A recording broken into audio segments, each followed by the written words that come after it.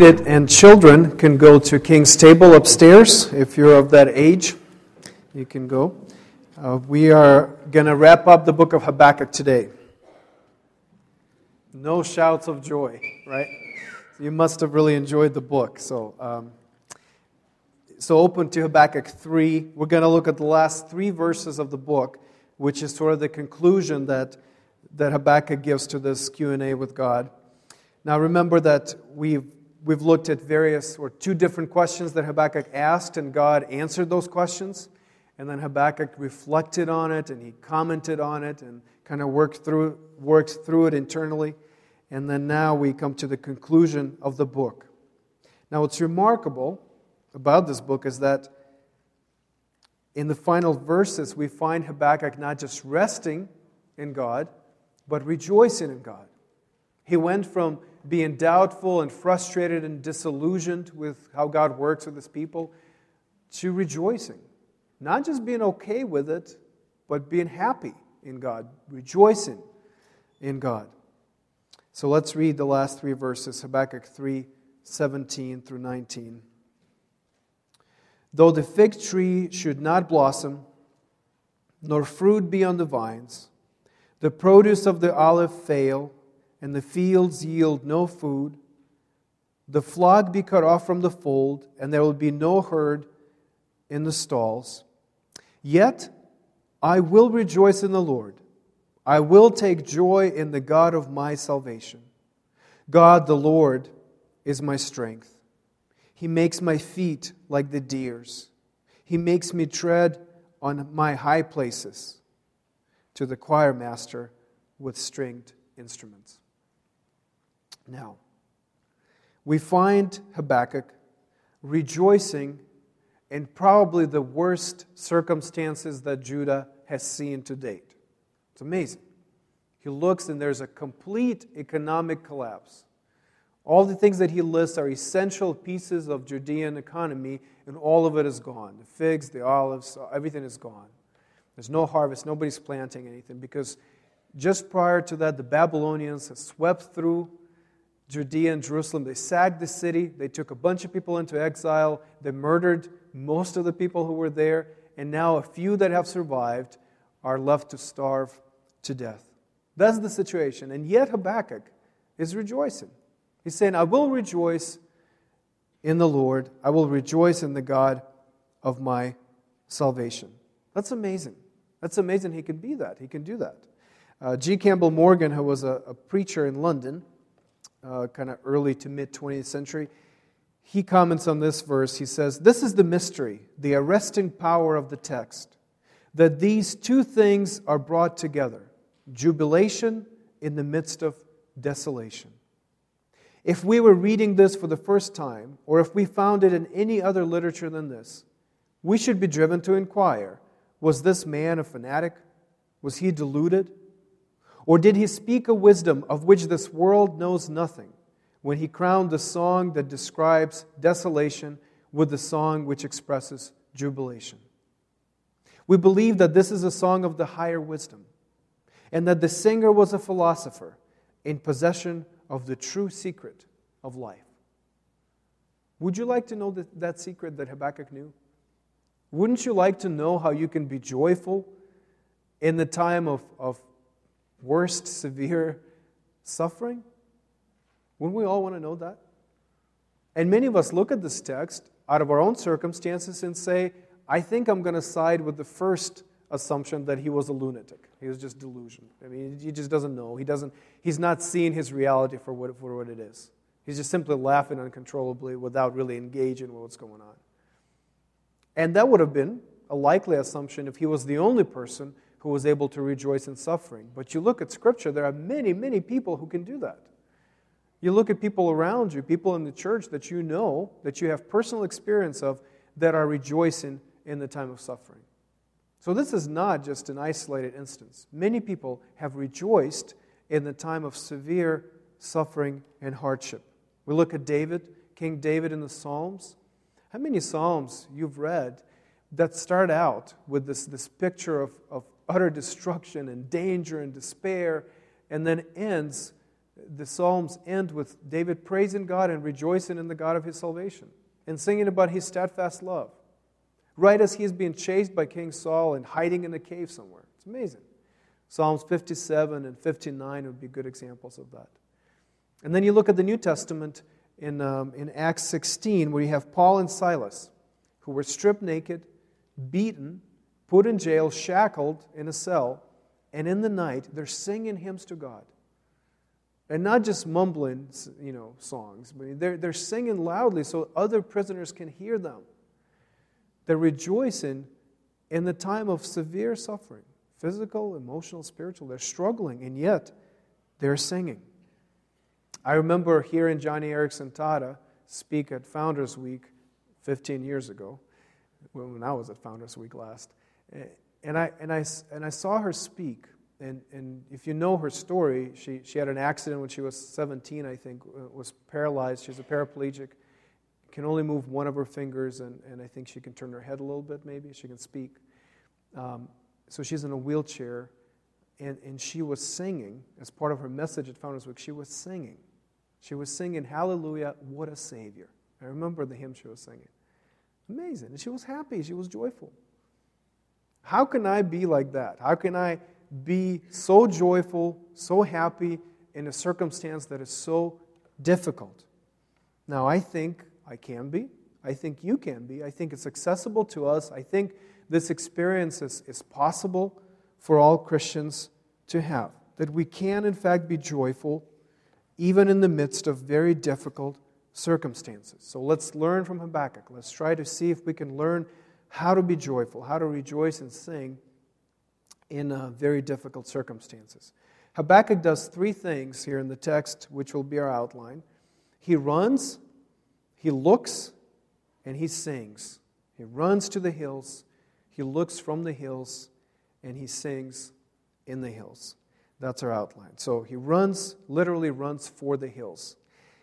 Verse 19, read this.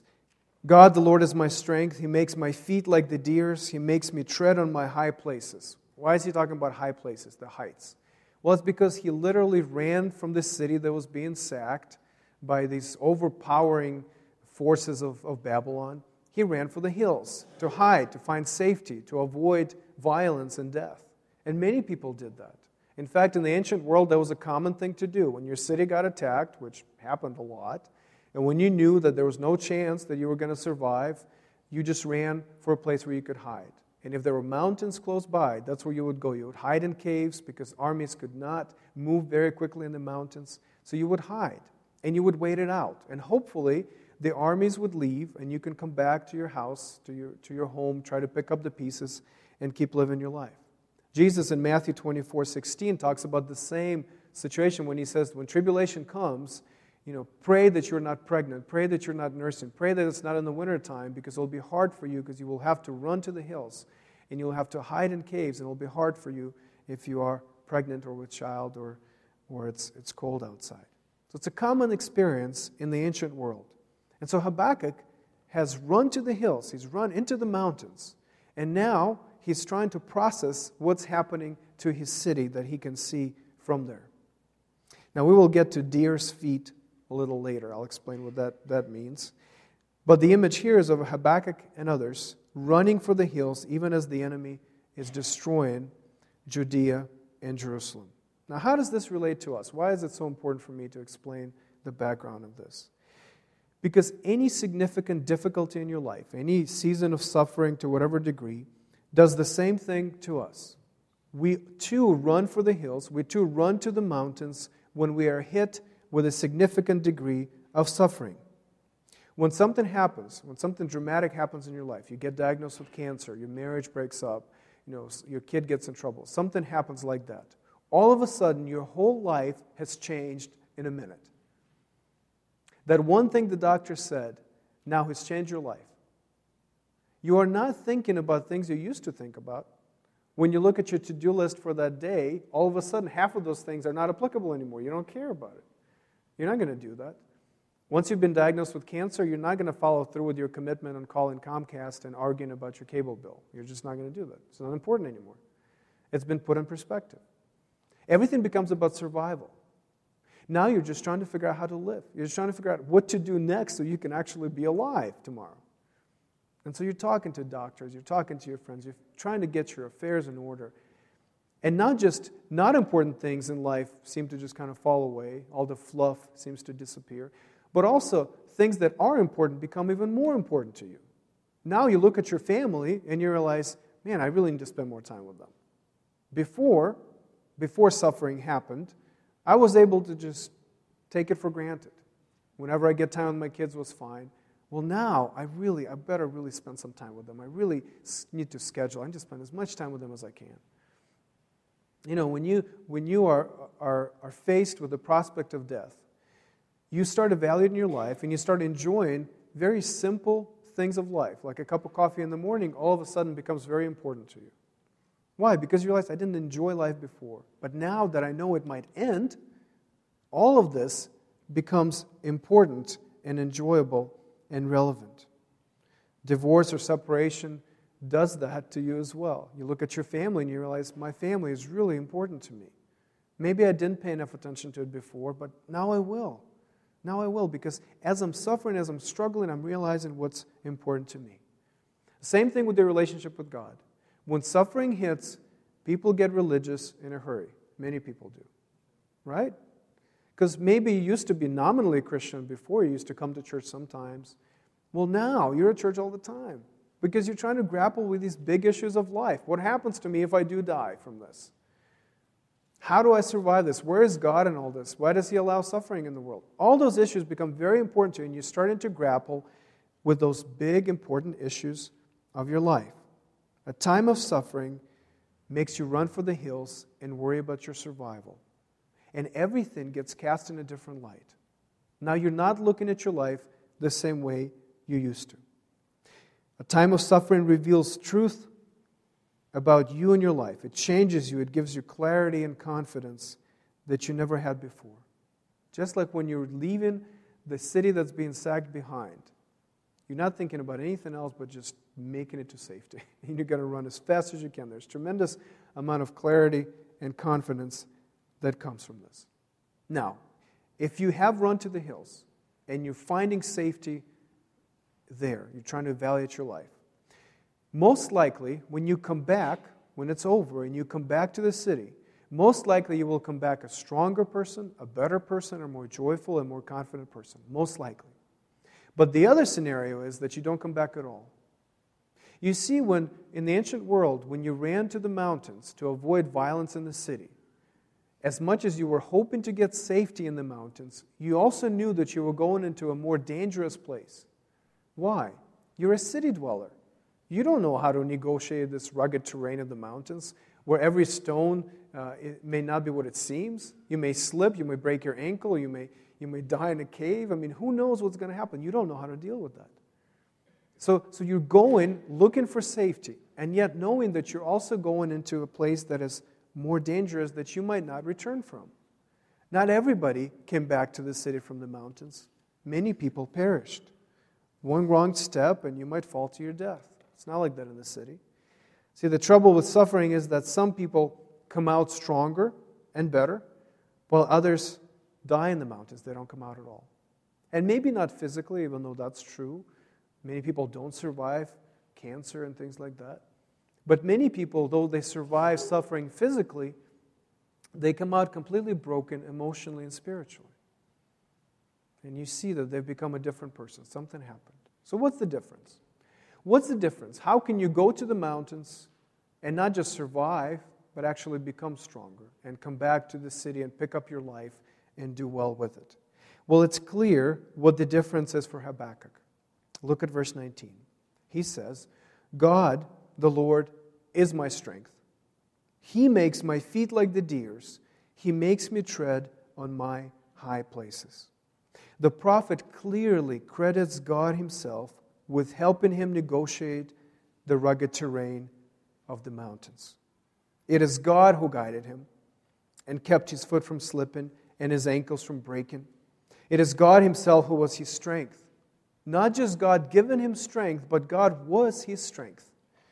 Because God was with him, God was directing his steps, He was walking alongside him. God made his feet like the deer's. Now you may be thinking, who wants feet like the deer's? Have you seen deers? Not pretty feet. You can't wear high heels with those feet. Ladies, can't do it. But if you're in the mountains, that's exactly the kind of feet you want. Have you ever, Google mountain goats in your free time, not right now, but Google mountain goats, just pictures of mountain goats. It's amazing, amazing animals.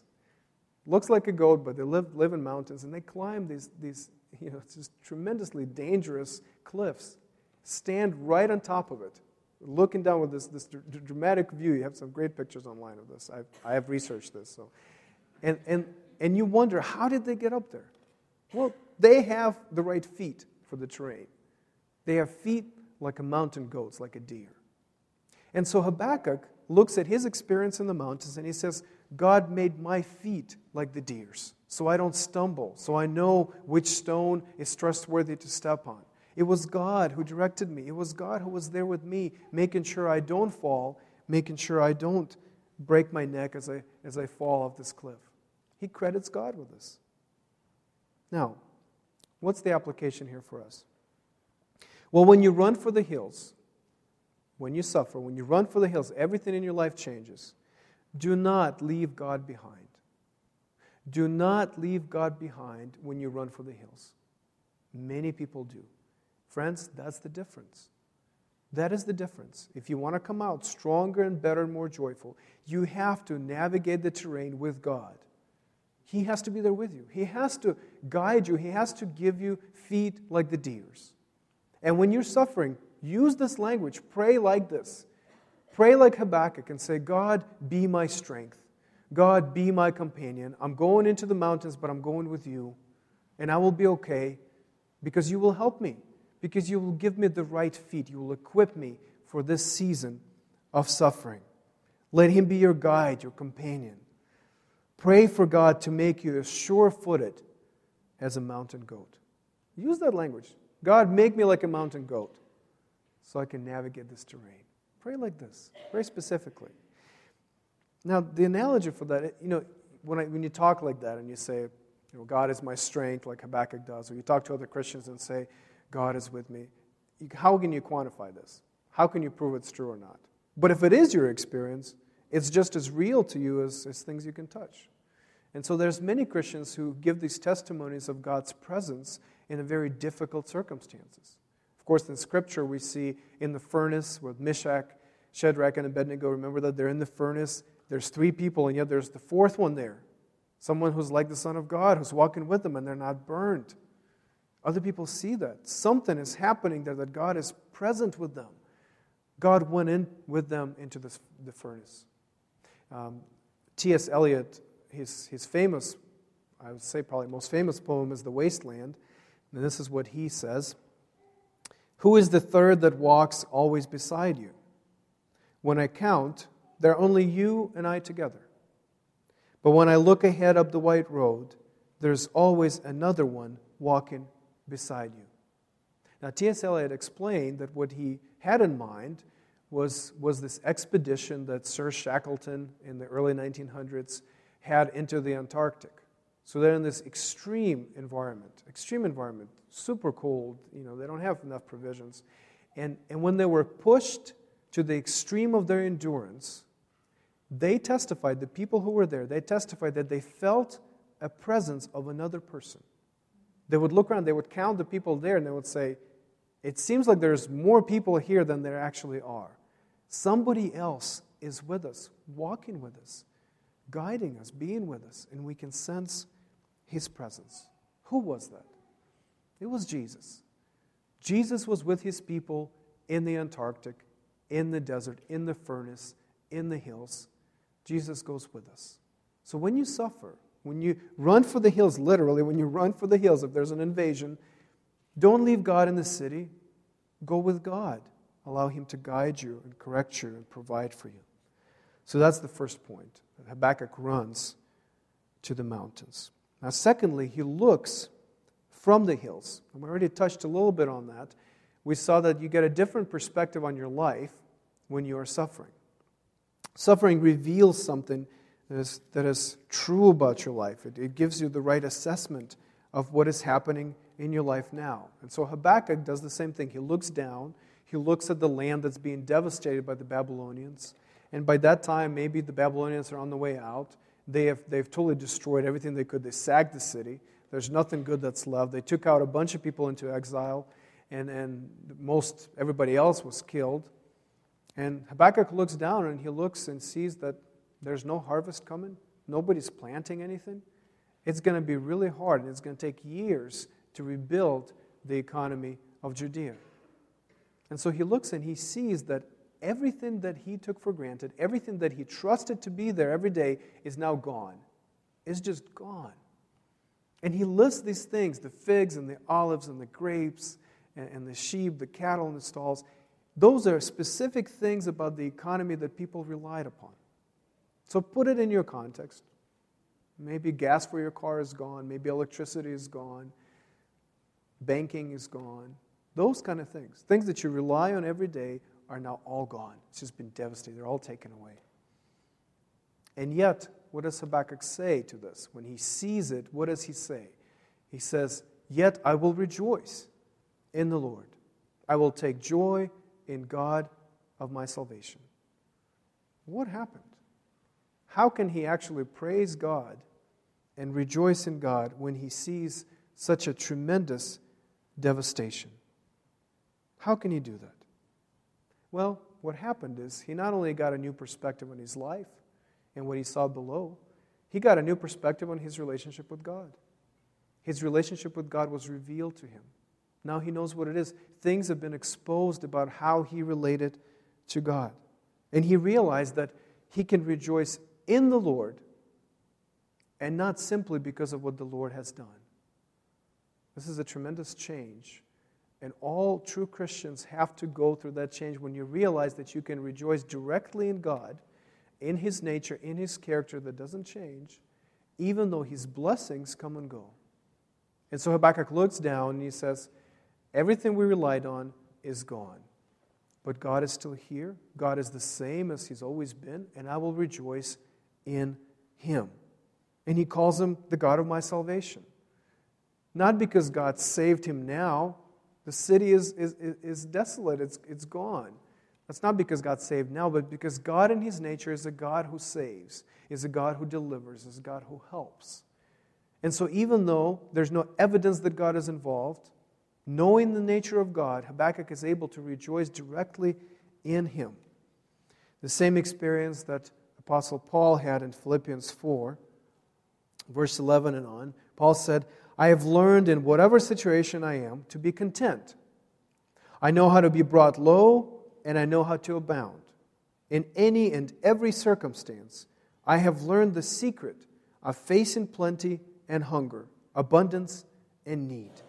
I can do all things through Him who strengthens me." He says, I can be content even in these extreme circumstances, just like I am content when I have plenty. I'm content the same way. Why? Because God is the same, and I can do both through God who strengthens me. Now, let's make it a little more practical. A couple of things Christians say. We say, praise God, and we say, God is good. You've all said it. I've heard most of you say it. When do you say those two things, or one of those things? You say, praise God for. There's always a for, right? Praise God for what? For a raise. Praise God, my child is now going to a good school. Praise God that I got a promotion at work. Praise God that my children are doing well, they're healthy. Praise God, my marriage is strong. When you see the blessings in your life, you praise God for them. And you say, God is good. When do you say God is good? When God has done something good for you, most of the time. God is good because God has done something good for me. Is it wrong to do that? Absolutely not. We praise God for all the blessing He gives us because we're thankful for that. And so, yes, you must praise God for all the blessings. The question is, do you still praise Him when there's no blessings? Do you still praise Him? Do you still affirm that God is good when it seems like He hasn't done anything good in your life today? When suffering comes, you can actually answer those kind of questions. You can actually check in yourself whether you are able to praise God in scarcity as you did in abundance. Now, your relationship with God is revealed. It's exposed now. That's what's happening with Habakkuk. He's realizing what his relationship with God is, and he's able to praise Him because of the relationship that he's had with God.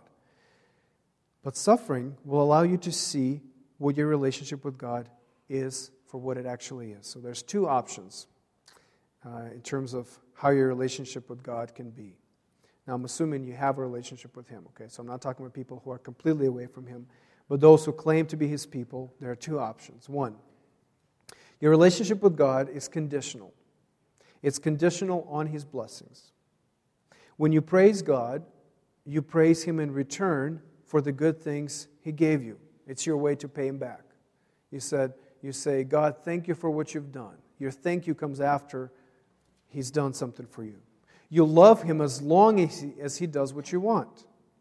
You withdraw from Him as soon as He withdraws His blessings. When you say God is good, if this is your relationship, you mean that God has done something good for you. That's what you mean. God has done something good for me, and I'm thankful for that.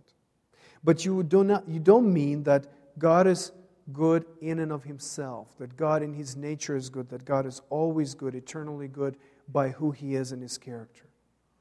Does that describe your relationship with God? Is that why when you head for the hills, you don't ask God to go with you because you feel like He's failed you? So why would you invite Him to go with you in a time of suffering when you feel like He should have been to prevent it altogether? Now let me be very clear. If your relationship with God depends on the circumstances of your life, you are simply using God. You are simply manipulating God for your purposes. If you praise Him when He gives you what you want, and if you stop praising Him when He doesn't, all you've done is you've used God to get what you wanted. And now that He's no longer useful, you don't need Him, and you discard Him. And you run for the hills on your own by yourself. Is that your relationship with God? Now, we see things like that in our church. And as I describe it, you will probably be able to put names to these stories, to this example.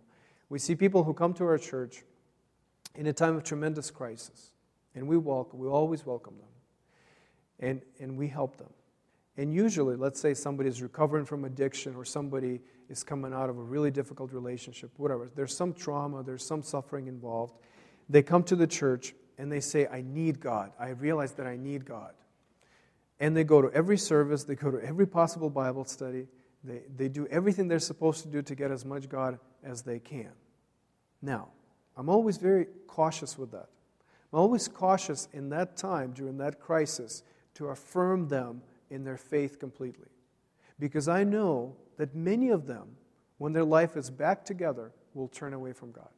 Many of them, if not most, in my experience. In the time of crisis, they cry out to God, and then God gives them what they want. God helps them. God gets them sober and clean. God gives their family back together, whatever that is. And then they're gone. Why? They were never after God, never. They just needed help. And God seemed like a person who would do that. And so they turned to God, they got help, and now that they're okay, they don't need God anymore. And they're gone. Many people like that, and it's heartbreaking. It's heartbreaking to see that in my position, seeing people hurting who come and get help and then they're gone. Because I know they're going to hurt again. I know there's going to be more trouble, there's going to be more suffering, and they're not ready. They don't have the only person that can help them through it. They rejected Him. Now, that's one type of relationship you can have with God that's revealed in suffering. The other type is when your relationship is based in who God is, in His nature. Of course, you enjoy His blessings, but that's not why you love Him. You love Him because He is so beautiful and so perfect and so holy and so just and so loving that you can't help but love Him. You're not attracted to the things that He does because you need them. You're attracted to God Himself. Is that your relationship with God? Of course, you're thankful for the blessings. Of course, you thank Him for everything He does in your life, and you rejoice in it. And you say, thank you, God, for a raise, and thank you, God, for the health of my children and the state of my marriage and my job, and whatever that is. You thank Him for that. But when it's not there, you don't love Him any less, because that's not why you loved Him in the first place. You were not using Him. You were not manipulating Him. Now imagine that in a marriage relationship or in a dating relationship. You meet somebody who is wealthy, just has a lot of money. You start dating them, or let's say you marry them, and then their wealth is gone. Something happened, they have no money anymore. Some people stop their relationship right then, and they get out. What do you think the other person feels, the formerly wealthy person feels, when their relationship breaks down, when their money is gone? They think they feel used? Absolutely, because that's exactly what happened. Because it wasn't about the person, but it was about the wealth of the person. Well, now translate into your relationship with God. When God's blessings are withdrawn, and you withdraw from God, how does God feel? Used? Manipulated? Absolutely. Because that's exactly what you've done. What you've done is you said, I need something you have, I'm going to get to that through you. And as long as you have that and I can have it, I will be fine with you, I'll love you, I'll be faithful to you. But when that's gone, when that's off the table, I don't need you anymore. Because I don't need you, I've never needed you, I've just needed what you have. But if your relationship is based on the person of God, on His nature, and you just love Him for what He is, yes, you'll be thankful for the blessings, but when the blessings are withdrawn, you're not going to withdraw yourself from God, because what you love is still there, and it's God's nature. Now imagine this scenario. Answer this question. Let's say that yesterday you were healthy, but today you're sick. Yesterday God kept you safe, but today you got into a car accident. Let's say yesterday you had a great job, and today you got fired. Here's the question. Has God's nature changed overnight? Do you believe that between yesterday and today, something radically shifted in the heart of God? That He was good yesterday, but He's evil today. That He was loving yesterday, but He's hateful today. That He was merciful yesterday, but today He no longer cares for you. Is that what you believe? It's illogical to believe that. It doesn't make sense. Don't you know that God is the same yesterday, today, and forever? Forever? Including all your tomorrows? God is the same. So God is the same when He blesses you, and God is the same when He doesn't bless you. God is the same when you are safe in your car, and God is the same when you get into a car accident. God is the same when you are healthy or you're miraculously healed. And God is the same when you have cancer and you're going to die. God is the same. His nature doesn't change. Do you remember the name that God revealed to Moses? He said, I am Yahweh. I am what I am. I am who I am. I don't change. I'm an eternal God. And in eternity, I stay the same. I'm just as faithful as I was yesterday. I'm just as faithful today as I was yesterday. I'm just as merciful today as I was yesterday. I love you just as much as I did before. And when you get this, when you understand that God's nature never changes, don't you have a different perspective on your life and your circumstances?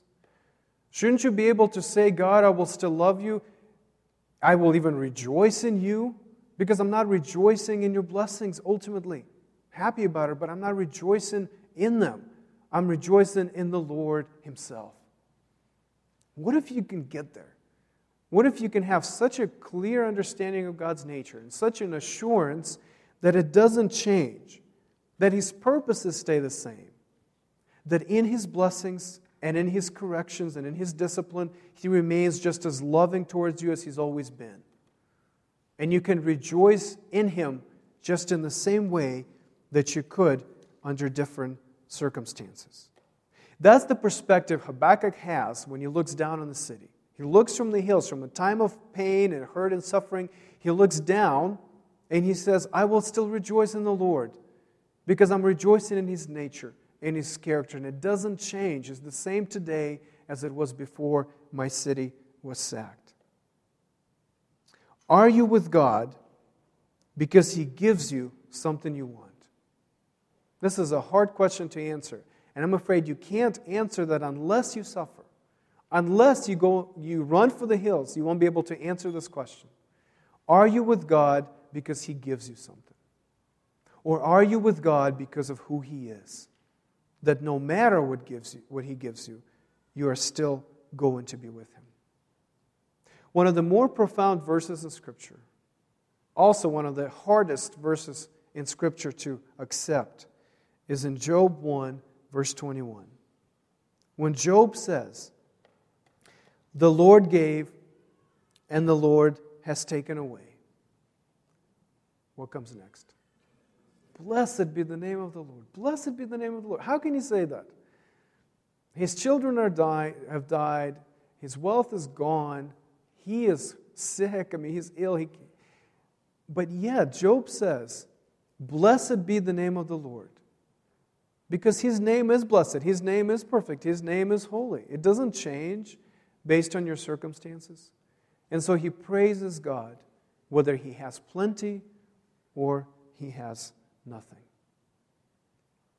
Now, some of you are in the hills right now. Some of you have run from the city and you're hiding in the hills. You're looking for safety and comfort and solace in God in the hills. Remember that He doesn't change. And pray that your relationship with Him would be exposed, would be revealed, so you can know how you really love Him and how you treat Him and what your relationship is based on. Now, lastly, Habakkuk runs, Habakkuk looks, and then Habakkuk sings in the hills. The hills are alive with the sound of music. You know what? It worked just as poorly in the first service as it did here. What is the last line of this whole book of Habakkuk? To the choir master with stringed instruments. And it's not just directed to Sam with his guitar. It's directed to all of us. All of us are supposed to sing this song. Notice that he doesn't end his book on a reflection, on a statement of fact. He ends his book on a song. A song. And these words that are used in the text, when it says that, Habakkuk says, "I will rejoice," or "I will take joy," those are strong words. They mean the type of emotion that can properly be expressed in singing, in dancing, in shouting. That's what he's talking about. I think, or at least I imagine, Habakkuk is actually singing to God in the hills. As he looks down on the devastated city, as he is praying for his feet to be like the deer's, he is singing to God. He's singing praises to the God of his salvation. I think that's true. I think it's possible. I think this kind of experience is accessible to us. Matthew Henry, the old Puritan commentator on the Bible, says, "But those who, when they were full, enjoyed God in all, when they are emptied and impoverished, can enjoy all in God, and can sit down upon a melancholy heap of the ruins of all their creature comforts, and even then can sing to the praise and glory of God as the God of their salvation." Matthew Henry says it's possible. Many Christians have experienced it. Habakkuk says this happened to him. That even as you're walking in the hills of your suffering, you can still sing to God and shout for joy and dance to the God of your salvation. This is supposed to be our song. This is supposed to be our experience of rejoicing in suffering. But maybe you don't feel that right now. Maybe you understand what I said. Maybe you understand the book of Habakkuk, but the emotion isn't there. Your heart hasn't been moved to sing and shout and dance before God. What can move your heart? What is it that can affect you so deeply that you would sing, that you would dance, even in the time of severe suffering?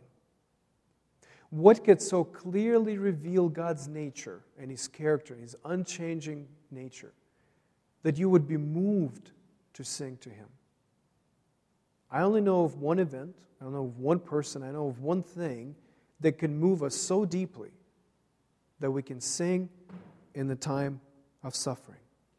Several hundred years later, the same Lord, this Yahweh, the God of our salvation, became a man.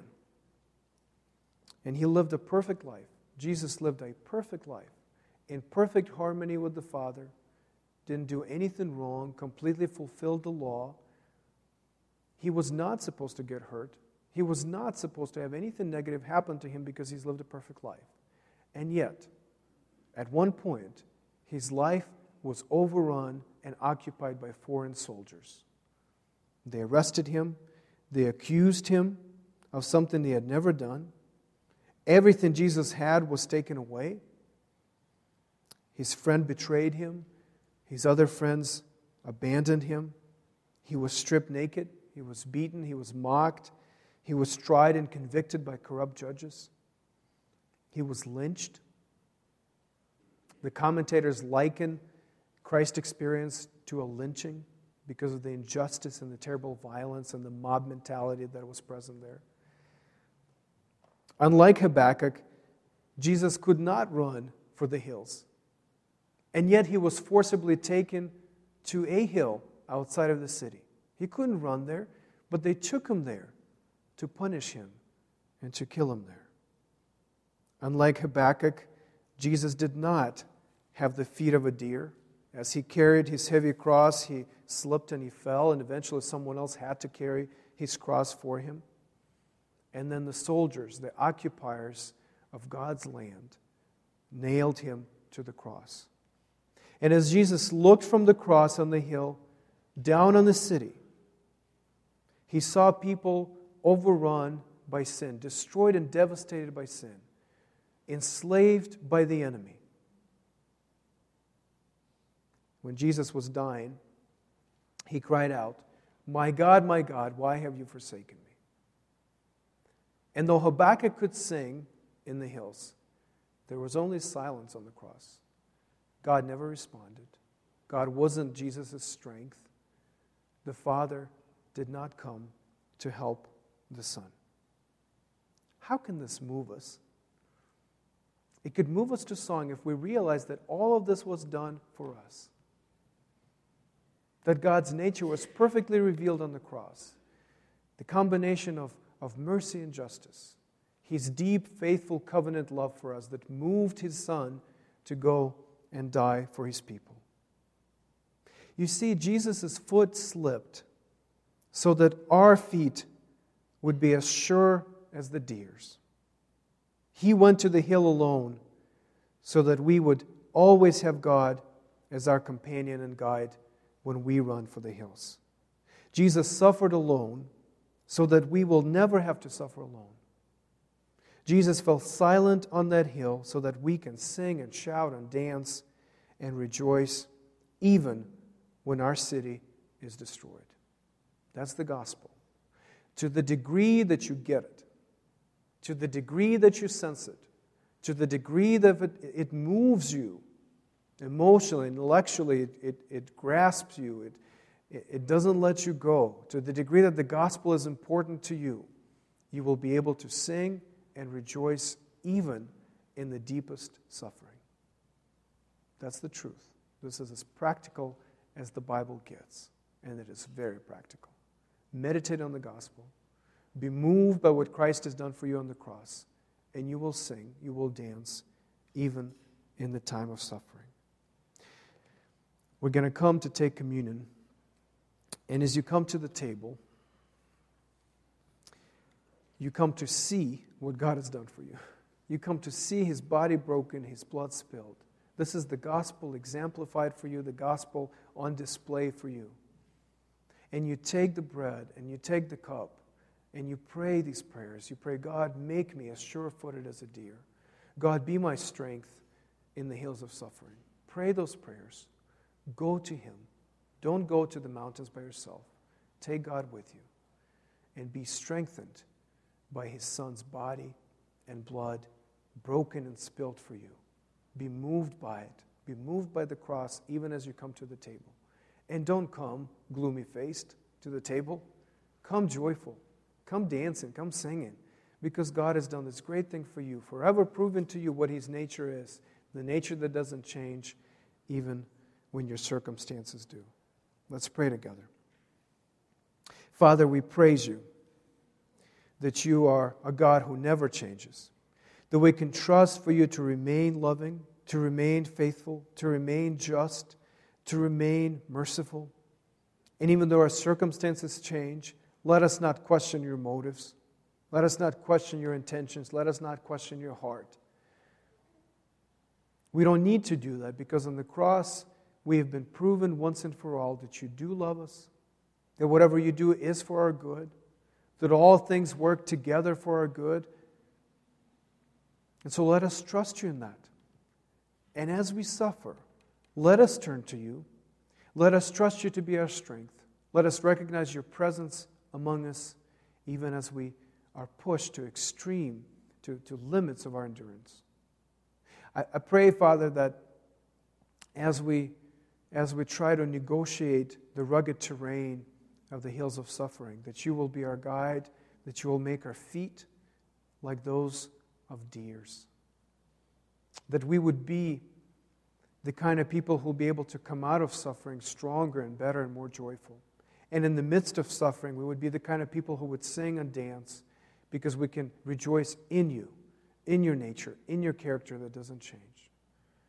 We can rest, we can be at peace, and we can rejoice that we have You. And even if we lose everything, what we have in You, what's left in You, is so much greater. And let us rejoice in that. We pray for the Holy Spirit to come and make the gospel real to us again. I pray that the Spirit will move our hearts to song, even as we come to the table.